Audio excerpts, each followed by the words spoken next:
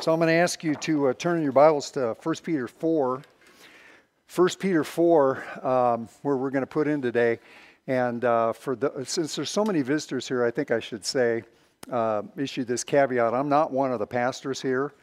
Pastor Brent, who's in the regular rotation here, has had surgery a few weeks ago. Apparently he's doing great, but he's been, unavailable for several weeks. So they had to dig pretty deep into the bench. So here I am.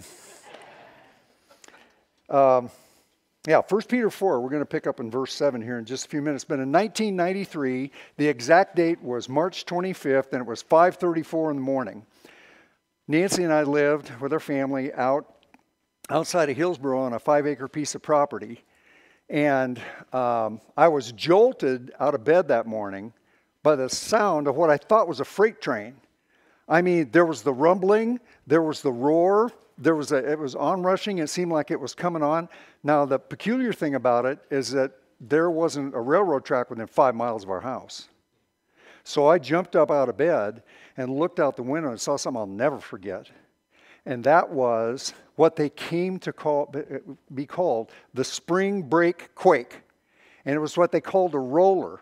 And if you've never seen this, if you see it once, you'll never forget it. I looked out across our property. We had trees growing out there. And I would guess maybe about this high. A wave, my property was doing the wave. And a roll went right across there, and the house went up with it and down. And it was kind of like, whoa. I mean, you'll not forget that if you ever have that experience. It wasn't that big a quake, but it did spark new interest in something that seismologists, that's earthquake guys, have been studying for a long time, and that is what they call the cascade subduction zone. And what that is it's a big fault that's way bigger than the San Andreas Fault that goes all the way from Cape Mendocino, California, all the way to north of Vancouver Island. It's about 700 miles off the coast. And it makes, as they say, the San Andreas Fault look like a piker. And so because of that, seismologists have been saying for years and years that there's going to be a big one. And the one that we had back in 93 was not the big one. Because the big one, they say, could completely reconfigure the Pacific coast all along North America. So with that, you're saying all the bad news. Thank you. Appreciate that so much. And we're going somewhere with this. So in anticipation of that, the Portland School District decided that they should try to earthquake-proof the schools, which is a good idea. My company was hired to move a tree. We did tree moving, and we moved a tree away from the corner of Lincoln High School in downtown Portland so that they could dig down and do what they needed to earthquake-proof the building. So we moved the tree, and I thought I'd stick around because I had never seen building get earthquake-proof before. So what I thought was that they would have to dig this thing out and pour this massive new kind of structure in there that would, that you would think would help with the big one. And what I was really surprised to find out what they did was they didn't dig a hole a lot bigger than the one that we had to move the tree. And they put a relatively small, surprisingly small concrete jacket on the corner. They just reinforced the corner. I said, well, when's the rest of it going to happen? They said, that's it. I said, really? They said, yeah. And I found out later that in an earthquake, even possibly the big one, that the walls on a building can wobble back and forth as long as the foundation in the corner place stays in place. And all they had to do was to do that. So in 1 Peter 4, in verse 7, it says, a phrase that really ought to get our attention full on. The end of all things is near. I think that's Peter's way of saying the big one's coming. Everything, the return of the Lord Jesus Christ, everything that you've known as normal and expect as normal and the way things have been ain't going to be that way anymore. The big one is coming. Now, the people that Peter wrote his letter to were already experiencing a kind of tremors, if you will, in advance of what Peter was talking about. I mean, they were poor, they were persecuted, They were under the Roman boot, if you want to say. And things were not very pleasant at all. And there was just a lot of craziness. I mean, if you think that our rulers are crazy, Nero was the ruler in Rome at the time. He was the emperor.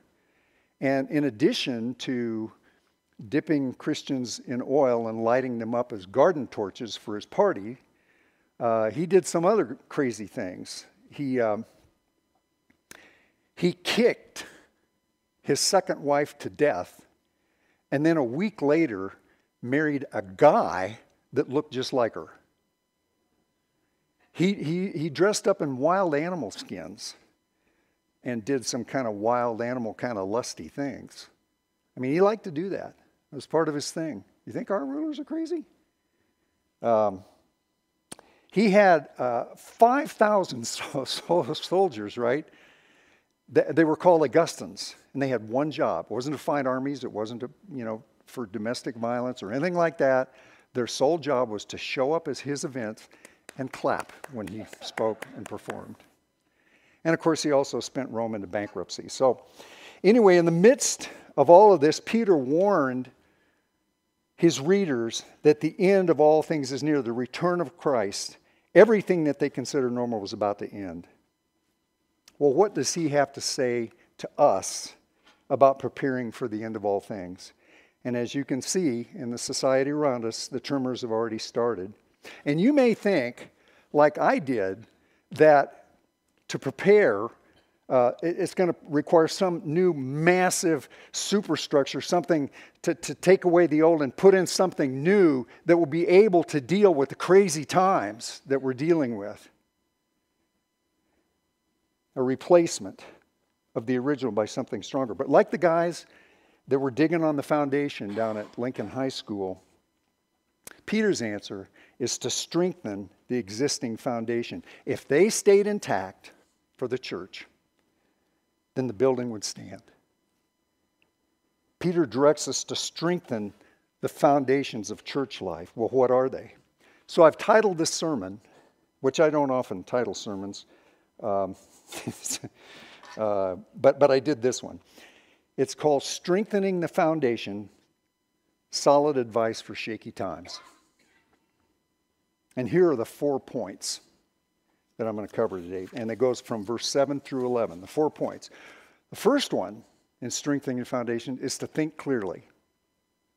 Think clearly. The second one is to love fervently. That's in verse 8. Love fervently. Verse 9, to share freely. And in verses 10 and 11, serve responsibly. And one of the things that we'll notice is about in an age, in a culture, it seems like the water we're swimming in, everybody is about self. And you'll notice in all three of those verses, 8, 9, and 10, it all talks about one another. Love one another fervently. Be hospitable to one another. Serve one another.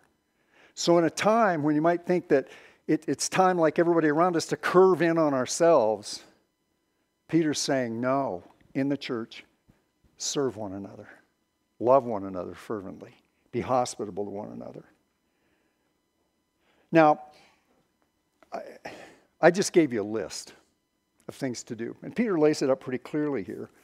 And I wish sometimes that in Scripture that any time that there was a list of to-do things, that there were some flashing yellow lights that just, kind of like caution lights. Because if you're like me, when you read a list of things to do, you go, yeah, okay, yeah, I'll do that. You can't do that. I mean, Scripture calls us all the time to do what is beyond us.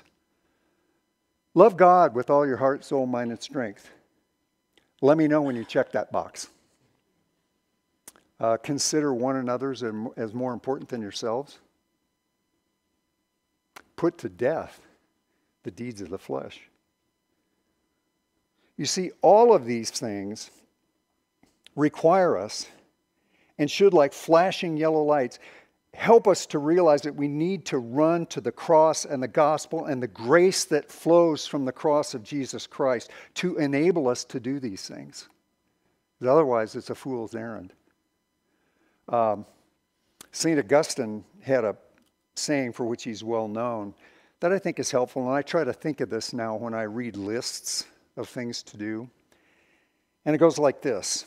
It's pretty simple. Lord, command whatever you want and grant what you command. You get that? Both ends of it? We're responsible when God tells us to do something, to do it. But we're also totally dependent on God to do it through us. Important thing to remember every time we see lists. So as we go through this list today, we're going to be thinking about drawing on the power of the gospel to help us to do these things. First thing is think clearly. Think clearly. The end of all things, be sober-minded, self-controlled for the purpose of prayer. To be sober-minded is to think clearly, to think and assess things according to reality, the way that they really are. And I believe that today, I think you would agree with me, that the biggest challenge to clear thinking today, especially, I might say, among Christians, is fear and anxiety. People are afraid, anxious, because they've never seen these kinds of shaky times before.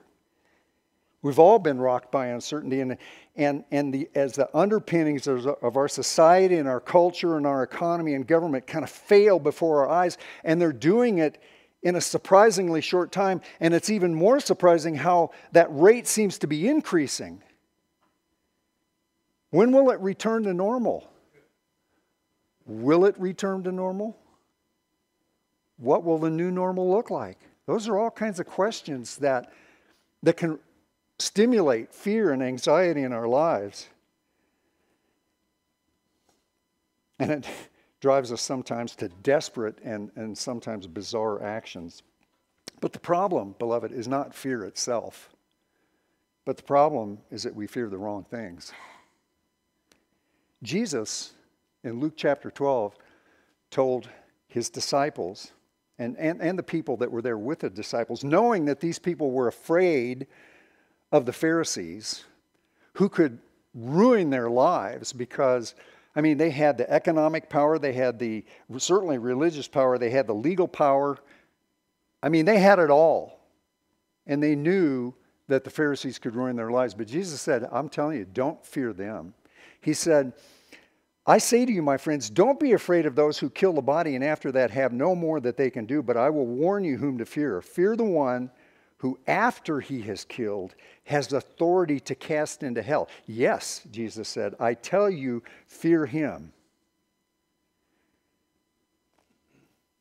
One man's pointed out that it's the right fear of God that relieves us from all other fears.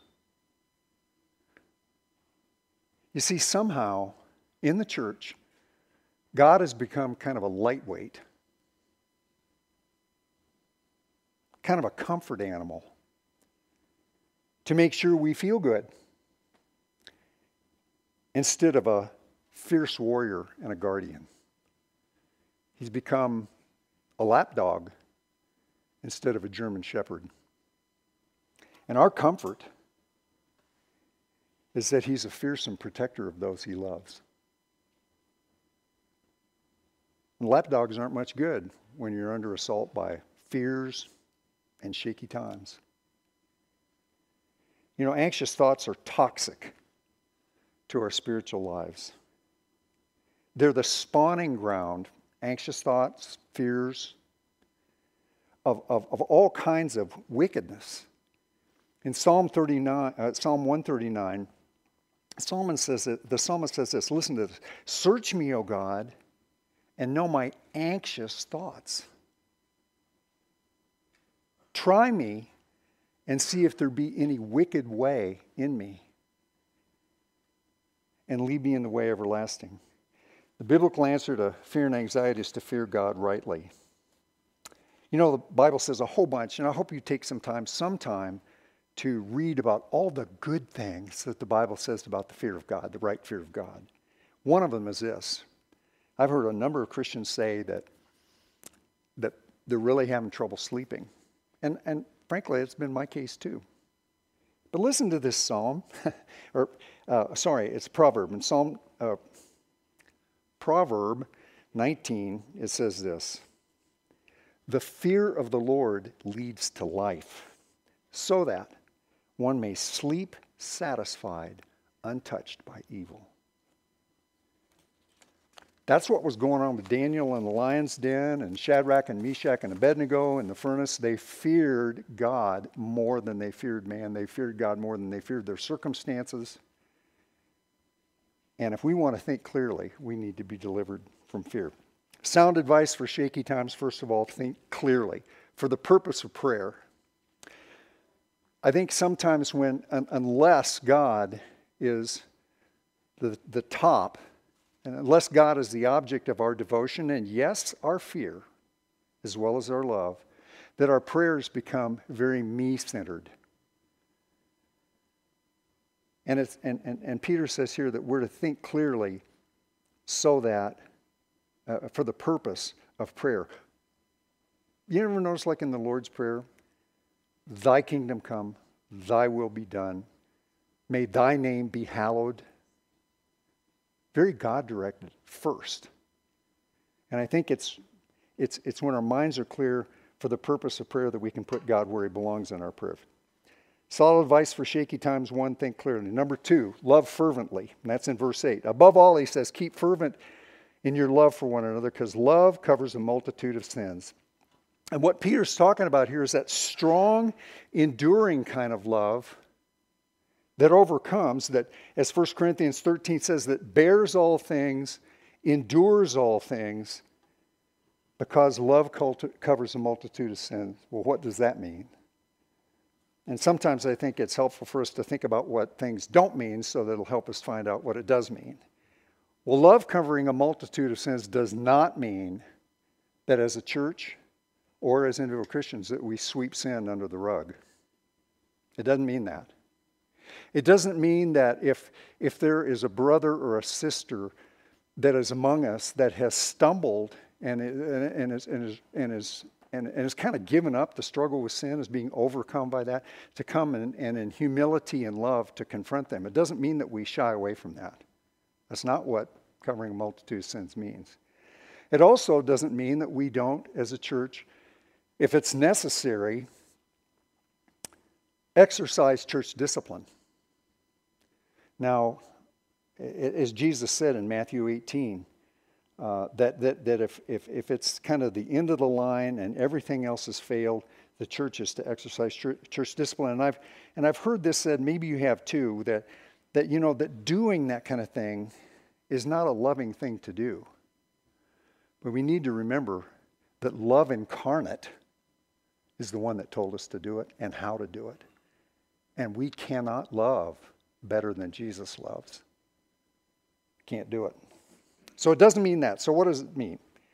It means that there are, to be preoccupied. Fervent love means a preoccupation, an obsession, if you will, of loving others because of what it prevents. It covers the multitudes of sins. And when we're loving, we're not obsessed and preoccupied with the offenses of others. Now, all of us have either experienced or heard about churches where the environment, the fellowship in the church is like almost toxic because of the offenses, because of the struggles in between Christians. Actually, Galatians 5 gives us both sides of this. It says, "For the whole law is fulfilled in one word, in the statement, you shall love your neighbor as yourself. But," it goes on to say, "if you bite and devour one another, take care that you're not consumed by one another." And to put it simply, if we're loving, we're not biting. When our two sons were in high school, they did every sport that I think you can think of except water polo. And we didn't have a swimming pool. The school didn't have a swimming pool. So anyway, they did football, basketball, wrestling, you name it, they did it. And I found out later that part of my wife's strategy and her acquiescence to do this, because she was a shuttle. to practice, back from practice. You all been there, right? Mothers. Well, the reason that she did that is she thought, well, I've got 2 sons here, they're high school age. You know what? If they come back at 6:30 at night from practice and they are worn out, they're not going to get in a lot of trouble. Be fervent in your love towards one another. Because I think a Christian exerting himself to love others will seldom care or even notice if he's being offended. How about you? Is your energy, your mental juices consumed with loving others or worrying about how you've been offended? Do you see even difficult brothers and sisters as opportunities to stretch out in love or as an offense waiting to happen? Fervent love that exerts itself is love, I like to call it, with stretch marks. You know, without sounding weird on you here, I think that stretch marks on women, my wife in particular, are beautiful things. I mean, think about it. These young women give their bodies to get all blown out of shape, and we've got a couple of them here right now. Right, Bethany? And so, or Brittany, I'm sorry. To get all distorted and everything in order to give birth to these children, these precious children that they love. And those stretch marks in one way or another stay there. And every time they look in the mirror, there's a reminder of what it took to bring that child into the world. And I want to ask you, is if you look in the mirror of Scripture, do you see stretch marks on your love? Or are you opting for the easy kind? That if it requires stretching, going beyond, exertion, the convenient kind. But Peter's calling us to love with stretch marks. Solid advice for shaky times, number 2, is love fervently. Number 3, share freely. Be hospitable to one another. Wait, without complaint. We normally think of hospitality as having friends over for barbecue, and it includes that, but it's not all that. In the first century, it was decidedly not that. The dislocation, the disruption that were brought about by the shaky times that they were living in, the poverty, the traveling itinerant evangelists, and people just in need of basic food and shelter. And there weren't any Red Roof Inns, and there was no Salvation Army. The church was it. And so they responded. Because, you know, hospitality spots the need and responds with compassion. One person has said that hospitality is God's love overflowing the threshold of our homes. I like that. Hospitality is proof of God's love in our life. It's proof of God's love in our life. If you jump to close to the end of the book of Matthew in chapter 25, at the final judgment, Jesus separates the sheep and the goats. And you know what he says is the proof, the difference between a sheep and a goat? The proof that a sheep is a sheep and a goat is a goat? Jesus said, when I was naked, you clothed me. When I was a stranger, you invited me in. When I was sick, you visited me. And in prison. That's hospitality, folks. And here it is at the judgment at the end of the age, and Jesus is saying that it's not hospitality that makes you a sheep or a goat, but it's hospitality that is proof that you're a sheep or a goat. Now, many of us have heard about the dramatic conversion of Rosaria Butterfield, but I don't know if many of us know the humble beginnings of that conversion. It began with simple hospitality. Now, Rosaria Butterfield was a PhD in English literature from, I think it was Ohio State, and she was teaching at Syracuse University. But she wasn't known for her English literature teaching. She was known because she had written a lot on feminist theory and queer theory.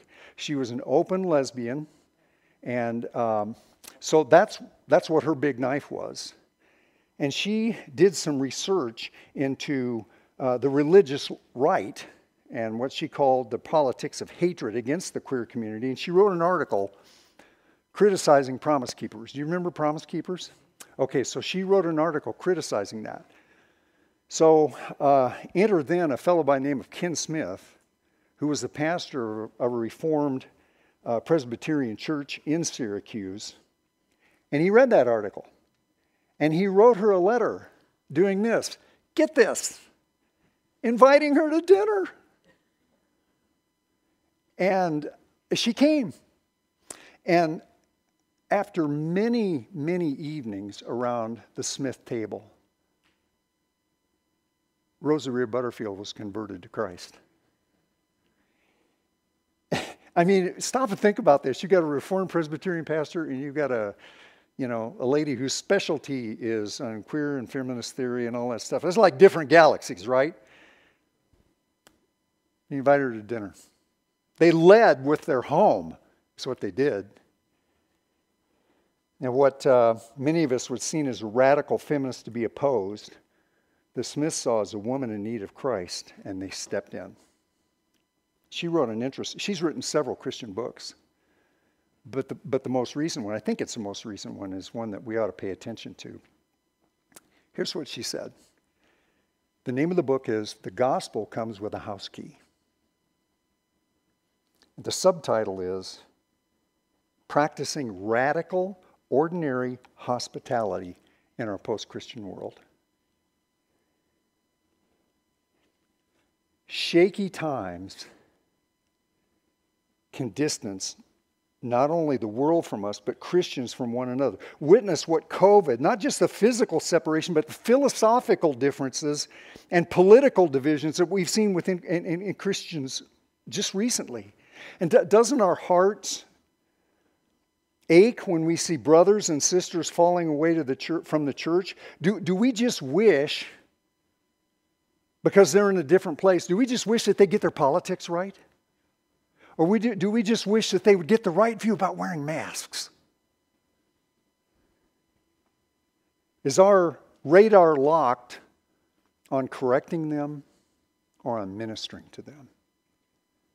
Shaky times can distance Christians. But you see, it's hospitality. It's that love of God flowing through us puts the person ahead of agendas or issues. Solid advice for shaky times, number 3. Share readily. And finally, serve responsibly in verse 10. As each one has received a special gift, employ it in serving one another as good stewards of the manifold grace of God. Verse 10 tells us each Christian is given a special grace gift as a steward to serve others. Now, we need to talk about that for a minute. Steward is not a term that we throw around a lot, but a steward in those times was one who was given some of the resources of the owner to advance the owner's interests. They were given something, and they were supposed to do something with it. We don't have time to talk about it, but there's another parable in Matthew 25 where we just talked about the sheep and the goats, that talked about the good stewards and the lazy, wicked stewards. But the exhortation is to make use of your gift in serving one another. You are a steward. If you know Jesus Christ, you've been given a gift and you are a steward, period. Now, whether you're a good one or not a good one, that's what Peter's getting at here. As good stewards of the manifold grace of God. Now, many people neglect their gifts because they think that, and this is wrong, but it's an assumption that if their gift is not preaching or teaching or music or some upfront gift like that, that the gift really doesn't matter. And that they're insignificant or unneeded. Or the people are just too old to serve. And I get physical limitations. I'm getting them more every day. But every time I think about that, I'm reminded of an older couple that came to our church a long time ago in a galaxy far, far away, by the name of Cal and Edna Horeen. Now, Cal had to be in his mid-80s the first time I ever saw him. Very frail. And the thing about Cal was it always sounded like somebody was stepping on his stomach when he talked. He'd go, "Hi, my name is Cal." And it sounded like somebody was just pushing on it all the time. Very frail. But Cal and his wife loved to make pies. And they pied our church for decades. They led with pies. We called them Cal pies, which sounds like cow pies. Cal the Pie Man. And Cal continued his loving service long after his wife was disabled and eventually died. Now, and he, when I say pies, our church had a Memorial Day retreat where there would be like upwards of 200 people there. And Cal had come in with his van with seats full of pies, racks of pies in the back. I mean, he had pies for 200 people for a weekend. It was crazy. Now, the question is, could the church have gotten by without Cal's pies? Sure, could have. Just like the church can probably get by without your gift. But Cal and Edna's pies greased the gears of fellowship in our church for decades. It was just so much better. Now, if you look in your list of spiritual gifts, we talk about there's 2 or 3 of them in the Bible, you won't find pie making as one of them. Pie making is not in there. I checked. But what you will find is a gift of service.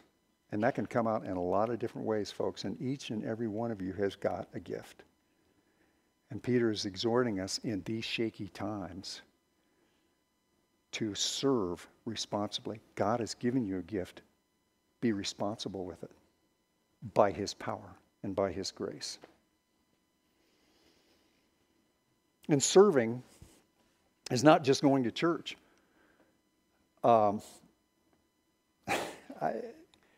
This just happened recently. We'll have to see how it works out. But I decided here not too long ago that when I find out in casual conversation that somebody's a Christian, I'm going to quit asking them where they go to church. Because it's like you ask an employee, somebody, well, where do you work? Well, over at that building. Well, what do you do? Well, I go to that building. It's like, yeah, but what do you do? Well, I go to that building. I mean, you can do that, but that's not what the church is for, and that's not what serving is all about. I think from now on, if I can remember, I'll see how this goes. It might blow up on me. But just ask Christians, ask people that comes up in casual conversation that you're Christian, say, well, where do you serve? How do you serve? Those aren't nosy questions. Those are good questions, I think. We'll see if it blows up. Verse 11, whoever speaks is to do so as one who is speaking the utterances of God. Whoever serves is to do so as one serving by the strength of God, which God supplies, so that in all things God may be glorified through Jesus Christ, to whom belongs the glory and dominion forever and ever. Peter uses the examples of preaching here and serving, but it's true about all gifts. Preaching. The preacher is responsible to pass along the Word of God. Not come up with new ones. Not come up with what he thinks. Not to be a comedian. Not to be a storyteller. Not to be somebody who can jerk you around by your emotions, but to simply pass on the Word of God. That's what the preacher is to do. Now, humor and storytelling and emotional content and things like that could and should be part of communicating God's Word, but they must never become the message itself. In effective biblical preaching, the message must eclipse the messenger. The Bible knows nothing about celebrity preachers. As a matter of fact, celebrity, any kind of gifts, because gifts are not status symbols to be admired or toys to be played with or flags to be waved, but tools to be used for God's work. It doesn't take God's strength to prepare meals, to tend kids in the nursery, to work on the church building. It doesn't take God's strength to do that, but it does take God's strength and His enablement to do so for His glory. And that should be the preoccupation of every church and every Christian all the time,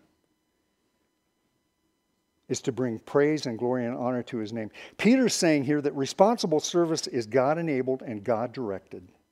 His gifts, His people, His power, His glory. Somebody pointed out that there's a flow here that summarizes this passage.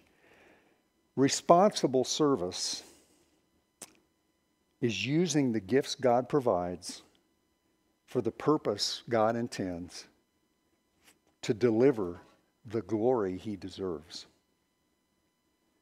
I want you to think about that with your gift. The gift He provides came from Him. It's a gift for the purpose He intends to deliver the glory that He deserves. Solid advice for shaky times. Serve responsibly. We are living, I don't need to tell you, in shaky times. And many Christians are feeling the earth move under their feet and responding in fear, running over this way, lurching this way and that way.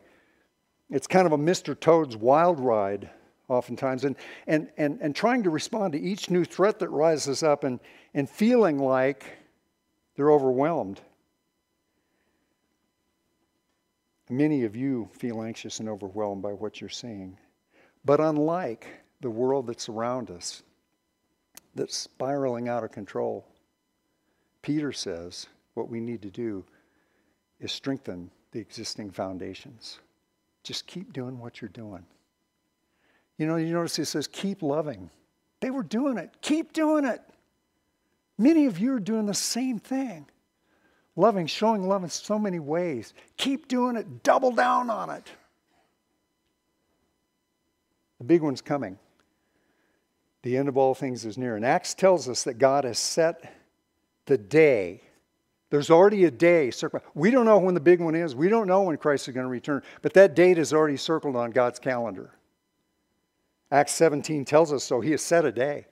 And He's appointed a judge. So the day is set. The judge is set. It's the Lord Jesus Christ. And even the standard for judgment is already set.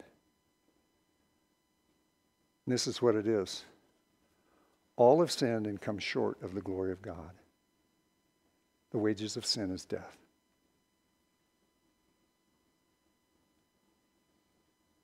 The standard is being as righteous and pure as God is Himself. That's the standard of judgment. In other words, if you're not as righteous, stay with me here, as God Himself, you are condemned to eternal torment for your sins against Him. That is very bad news. But the very good news is that by trusting Jesus' death on the cross for your sin and declaring Him to be Lord, get this, He will give you His righteousness in Jesus Christ. 2 Corinthians 5:21 is probably one of my favorite verses. He made Him, that is, God made Jesus, who knew no sin, to become sin on our behalf. Now get this, that we might become the righteousness of God in Him. How about that? That's good news? Good news. The end of all things is near. The day, the judge, and the standard are all set. That day could be today. Run to Christ and receive His gift of righteousness. Let's give thanks. Father, we are grateful for your gospel. Father, grateful for grace, grateful for this instruction, Father, and we need your help, Lord, so that these things just don't fly in one side of our head and fly out the other. But Lord, that you would impress these truths, Father, from your word on your people, on our hearts, Father, and bind us, Father, to yourself in obedience and dependence. Father, that we might live the way that you want us to, that we might glorify you, Father, even in these shaky times, particularly in these shaky times. And we'll give you thanks for that. In Jesus' name, amen. Now we're going to celebrate the Lord's table here in a moment. We just sing first or celebrate first? Celebrate first. Okay, thank you. And what we have before us today are the bread and the cup, which symbolizes Jesus' body as he said, that was broken for us and given for us. Remember that transfer I was talking about where he gives you his righteousness? It's through his body and through his blood that was shed on his behalf. This is a celebration of that very thing. So if you know the Lord Jesus Christ today, this is a time of celebration. This is a time of, celebration and enjoyment over what Christ has done, what we have received, what he has just given us freely.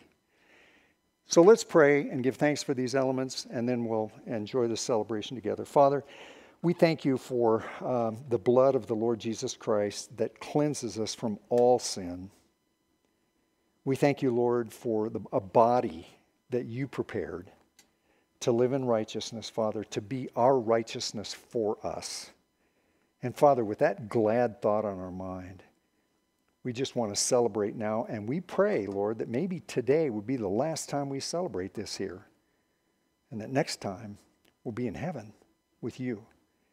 So we give you that thanks and praise and glory today. In Jesus' name, amen.